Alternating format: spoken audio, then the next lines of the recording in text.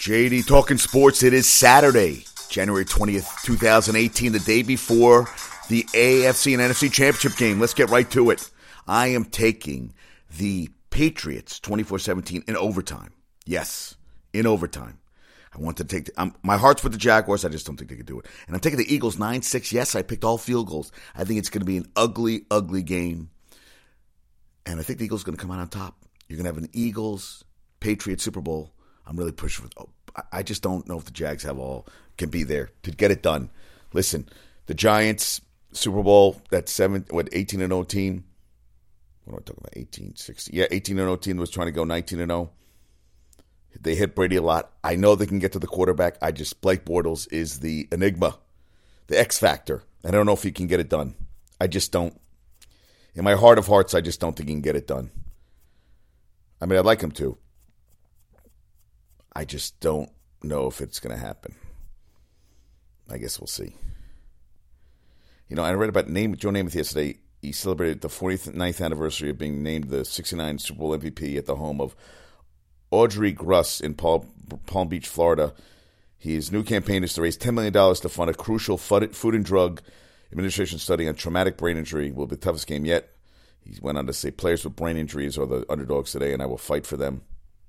Gruss will co-host a joint fundraiser with Namath for her Hope for Depression Research Foundation and the Joe Namath Neurological Research Center at the opening of Nick Korniloff's Art New York on May 3rd. Hey, good cause.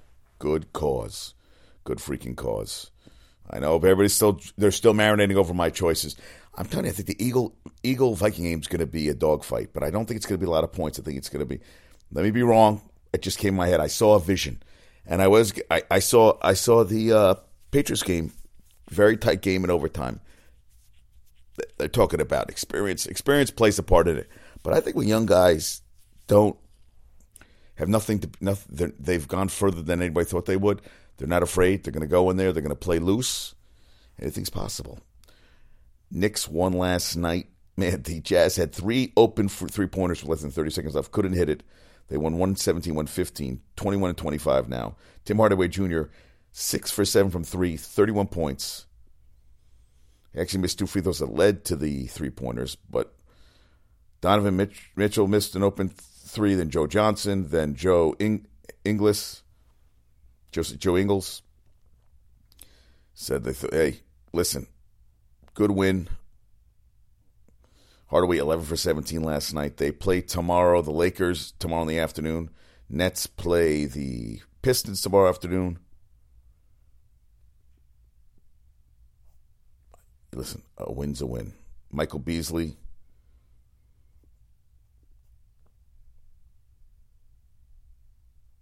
And you know, with the one thing, franchise did not play that great. So Trey Burke came in and he had 7 points and 2 assists in crunch time. That's good. That's good for them. But I love that freaking Hardaway had a big game. That's nice. It's nice for the Knicks. Get a big game out of Trey Burke. Recently signed him. Need that. Need it a lot. 31 points. Yes, we like that.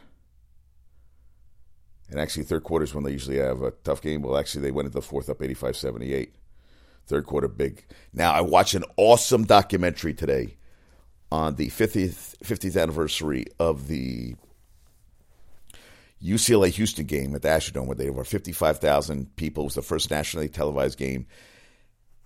And the interesting thing was, so they talked to Seth Davis, who's a long time worked for CBS a long time. Jim Nantz was the master of ceremonies. Dick Enberg was there, who just passed a month ago. And you had Don Chaney and the Big E, Elvin Hayes from Houston. I don't know why they couldn't get Abdul-Jabbar. That would have been interesting. Now the game they had played the year before in the tournament, and after that they had lost the tournament game. And Guy Lewis thought that, they wanted to come. They actually lost by 15, and for that UCLA team, that was actually a close game because they averaged, I think they won each game by over 25 points a game. And Guy Lewis wanted to get him to play there and Wooden wasn't happy, didn't want to do it. Well, they agreed to the game, and he said, well, you have to have my announcer, Dick Enberg, who'd only worked 2 years up to that point for UCLA. So he got to call the game with Bob Pettit. And actually, Lou Alcindor, that was his name back then, scratched his cornea 8 days before the game, wasn't in really good shape for the game. Elvin Hayes had 29 of Houston's 46 points. They're up 46-43 at the half. They ended up winning 71-69, ended the UCLA 47-game win streak. And, they said Alcindor with one or two eyes wouldn't have stopped the Big E. Wooden, after the game, said that, Hayes' first half performance was the greatest individual performance he had ever seen. Game that actually lived up to expectations. Jabbar actually shot for 4 for 18 for the game. He had 15 points. Hayes finished with 39, 10 in the second half, hit the 2 crucial free throws, and actually was dribbling the ball up. And he said to this day, he's like, I don't know why I tried to dribble the ball up, because everybody said he wasn't a good ball handler. And the backcourt of the Bruins, Lucius Allen and Mike Warren combined for 38 points. Mike Warren, who went to Hill Street Blues, it was the way they shot so smooth, man. They carried Hayes off the court. I think they carried Guy Lewis. And in 9 years that Enberg called UCLA basketball games, they won 8 championships. He actually went on to call the 79 Magic versus Bird game, but he said the Houston UCLA game was the game of the century. And then it's interesting. So they met on January 20th, 1968. And they end up, so Hayes scores 39, Alcindor scores 15. They meet again in the Final Four, not the final, March 22nd, 1960, and in L.A. Houston came in as the number 1 team in the country. UCLA was up 22 at the half. Hayes had 10 points in the game. UCLA beat them 101-69, and they beat North Carolina next day to win its 4th championship in 5 years. And Jabbar against Houston at 19 points, 18 rebounds. And I know, Hayes said, the record show we won in Elvin Hayes, and I was like, oh, that's cool and all. But, dude, when it came to the tournament, you got your asses kicked. And I think in the end, you did break a streak, but, I'd rather get my streak broken than and get the ring at the end. Because in the end, hey, that's that. At the end, you want the prize at the end. You don't want the prize in the middle. And it was very interesting, the game. It was just, if you get a chance to see it, it was on CBS Sports. It was pretty good. And Elvin Hayes, man, I mean, for John Wooden, who didn't give compliments like that, especially to his own team. And actually, at one point, they were saying they were going to talk. Lucius Allen, Mike Warren, and Lucius Allen was going to talk to Wooden, saying they could outrun these guys, and he said they should take out Alcindor, because they said he wasn't 100%, and they ended up not doing it, but they thought they could outrun him. And they made a run at the end, and they lost. It was an interesting documentary. I didn't realize how great. I once saw, talked about previously on the show, I saw when I was in grad school, we went to the UNC Wake Forest against Tim Duncan, and oh my God, I'm blanking on his name. Oh my God, the dunk master, who's still playing right now. Oh my God.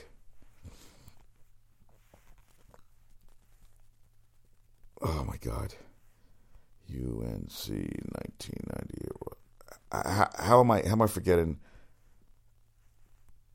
How am I forgetting Vince Carter? How am I forgetting Vince Carter's name? I'm going senile as I get older. I saw him when he had 20-something the first. I mean, he just lit it up. That was one of the greatest games I ever went to.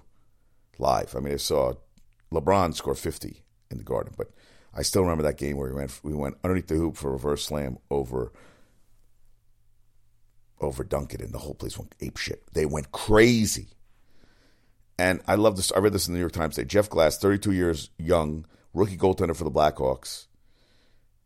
He's played in Russia. He's played overseas. He finally got his shot this year. Taking each day as it comes, he says, has always been part of his routine. And someone is about to change a formula that has served him so well. At the end of the day, it's just a matter of going out and stopping hockey pucks.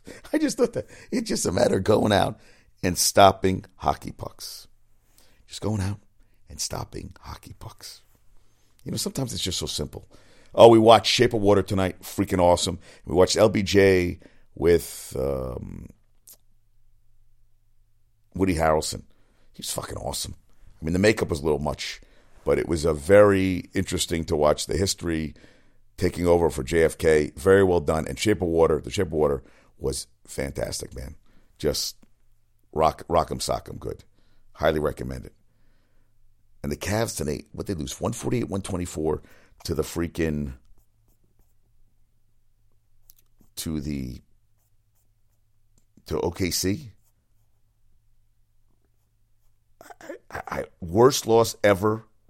Most points ever given up by LeBron, by a LeBron-led team.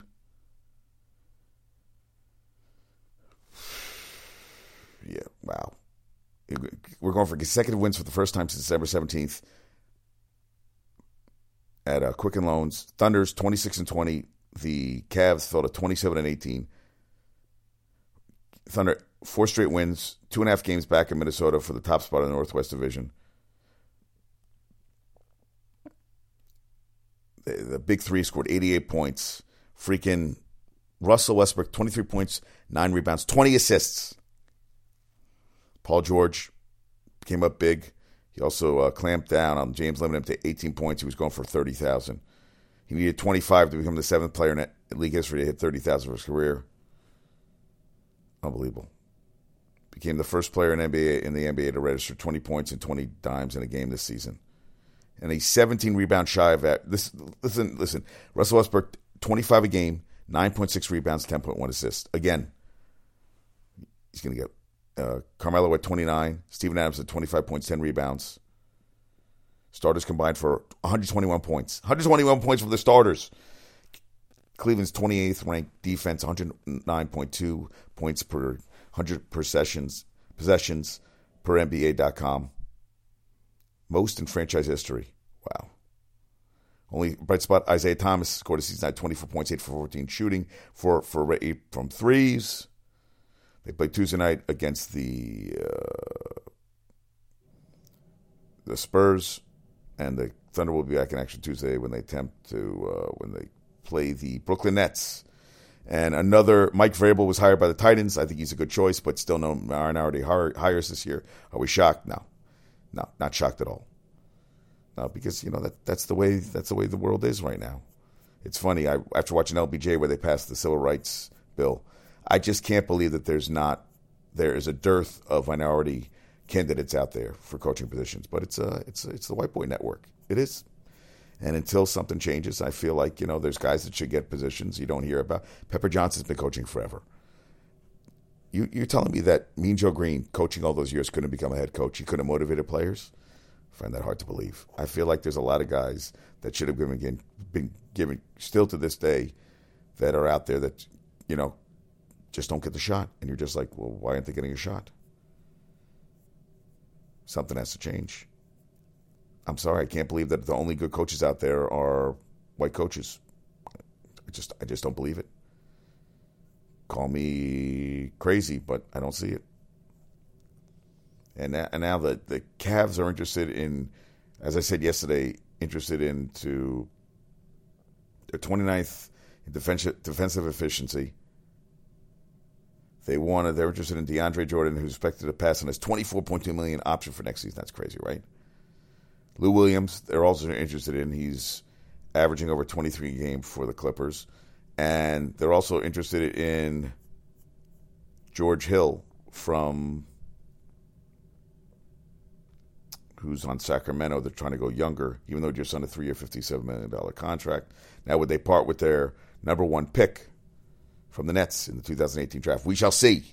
But I'll tell you, after given 148 points today, something's got to change. LeBron's stewing.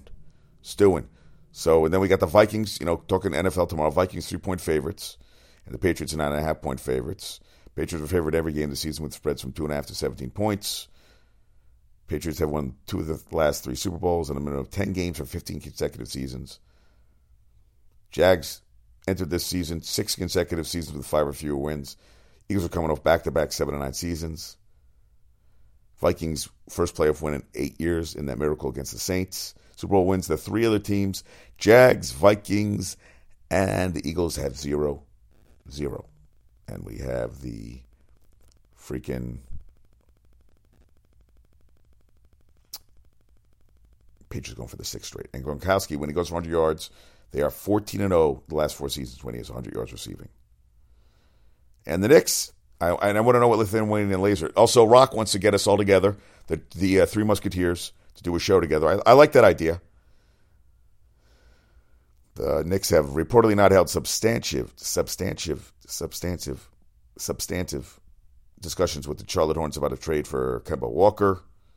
Hornets are interested in trade talks with the Knicks, who have first round picks and first round pick Ntilikina. Would they trade him? But New York doesn't appear ready to meet Charlotte's desired return, which includes taking on a bad contract. Walker responded to rumors by saying he'd be pretty upset to get moved by the franchise to select him with the 9th overall pick in 2011 draft. Yeah, he's happy there. You know, he's averaging 21 a game, 6 assists, 3 rebounds in 41 games. 7th among qualified point guards in player efficiency rating, ahead of John Wall, among others. He's under contract to next season with a reasonable $12 million cap hit. Well, so far right now. Oh, and Brady's playing. I mean, come on, really? Did we really not think Brady was going to play? They said he's expected to start. Are you kidding me? And the rich get richer. Zion Williamson, everybody thought he was going to play for Coach Cal. He's going to Duke. The rich get richer. Damn, they're just every year stocking up. Bring the next guy on. Bring it on. Unbelievable, right? This woman got killed in Kitty West in Alabama. She was married with a kid. She was posting risque pictures online. Well, they found her dead in front of the house.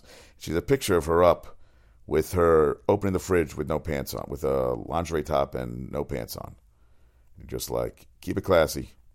She was a very attractive woman, but homicide? What the hell's going on here? How about this? According to the official list released by the NFL, they have a record 106 underclassmen given special entry to the NFL draft. Another 13 players with eligibility remaining are eligible for the draft. They include Wyoming quarterback Josh Allen. Of the 95 underclassmen allowed into draft last season, 28 weren't drafted. 28. Crazy. Hey, FDU won. They beat Mount St. Mary's today. That's a big win for them. Win's a win, right? Man, Thunder. Destroyed them.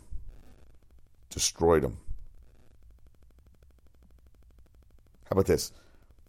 Oklahoma loses 83-1 in overtime to Oklahoma State, and Trae Young, the freshman, scores 48 of the 81. Do the math.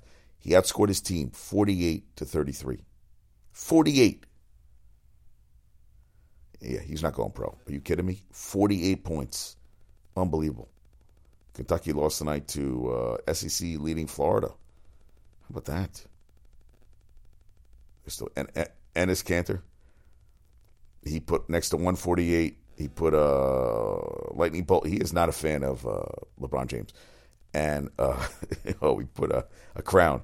And he put hashtag strive for greatness with a blimp or a rocket going up. And this man, he just tell him like it is, right?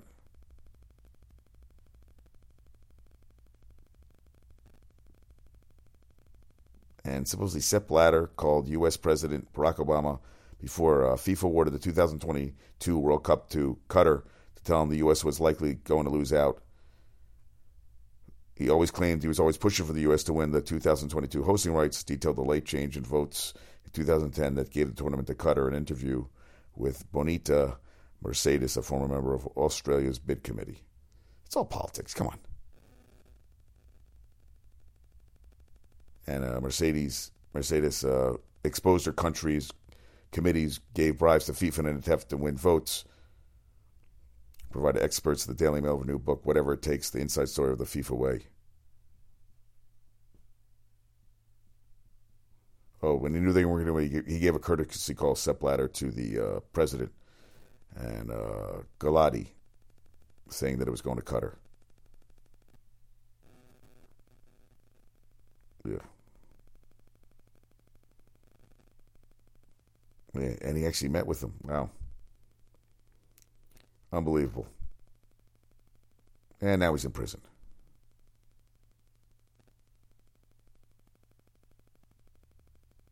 Oh, and I love this one, that Blatter said that after the 2022 vote, he agreed not to strip Qatar of the tournament after a handshake deal with Qatari leaders that Mohammed bin Hammam now run against him in the 2011 FIFA presidential election. And he ran anyway, but dropped out days before the vote, and Blatter was elected unopposed. Yeah, the shady. Yeah, he's serving a ban from all football-related activities for 6 years. It's a result of disloyal payment of 2 million Swiss francs, about $2 million, allegedly made to Platini in 2011. Just shady. And UConn, man. How about Kevin Ollie? Won the national championship in 2014. And since then, they were down 21 at the half to the number one Villanova, 31 in the second half. They lost by 20, 81-61. They're 10-9 overall. Loss put them outside the top 150 teams in Ken Pomeroy's rankings. 0-7 against top 50 opponents so far this season. And required overtime just to get past Monmouth and Columbia in non-league play. And he was a hot commodity. Now, if they fire Ollie, they'll owe him $600,000 if he's fired before his contract expires in 2021. They said attendance is rivaling and the program trending in the wrong direction. Unbelievable, huh? I guess they don't think they could right the ship. He had already had a guy transfer to Louisville this year. Wow. It's amazing how, I remember how hot a commodity was. It's Stephen Onek, the starting forward left from Louisville last spring. The fellow big man, Jawan Durham, transferred to Notre Dame. And promising recruit Mackay Ashton Langford asked to be released from his letter of intent and later signed with Providence. And they've lost back-to-back season-ending injuries to Harold Guard, Alterique Gilbert.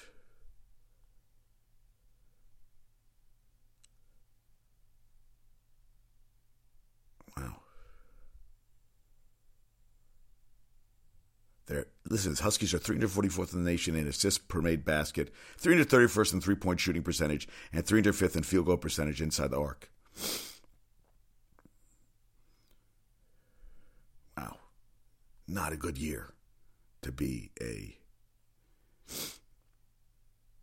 They had 18 points in the first half today. Drew Booz walking off the court at halftime after scoring only 2 points in the final 6.5 minutes. And Ollie's taken it well because he's locked his Twitter account, blocked followers who have made disparaging comments, and has spoken about the importance of staying off social media during the season.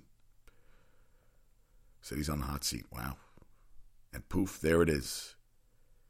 Another coach going through some shitty times. Crazy. All right. Let me do the trivia questions for today.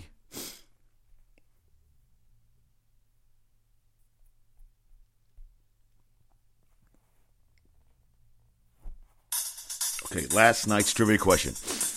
Most wins by a Stanford football head coach. David Shaw with 72. That's not shocking to me.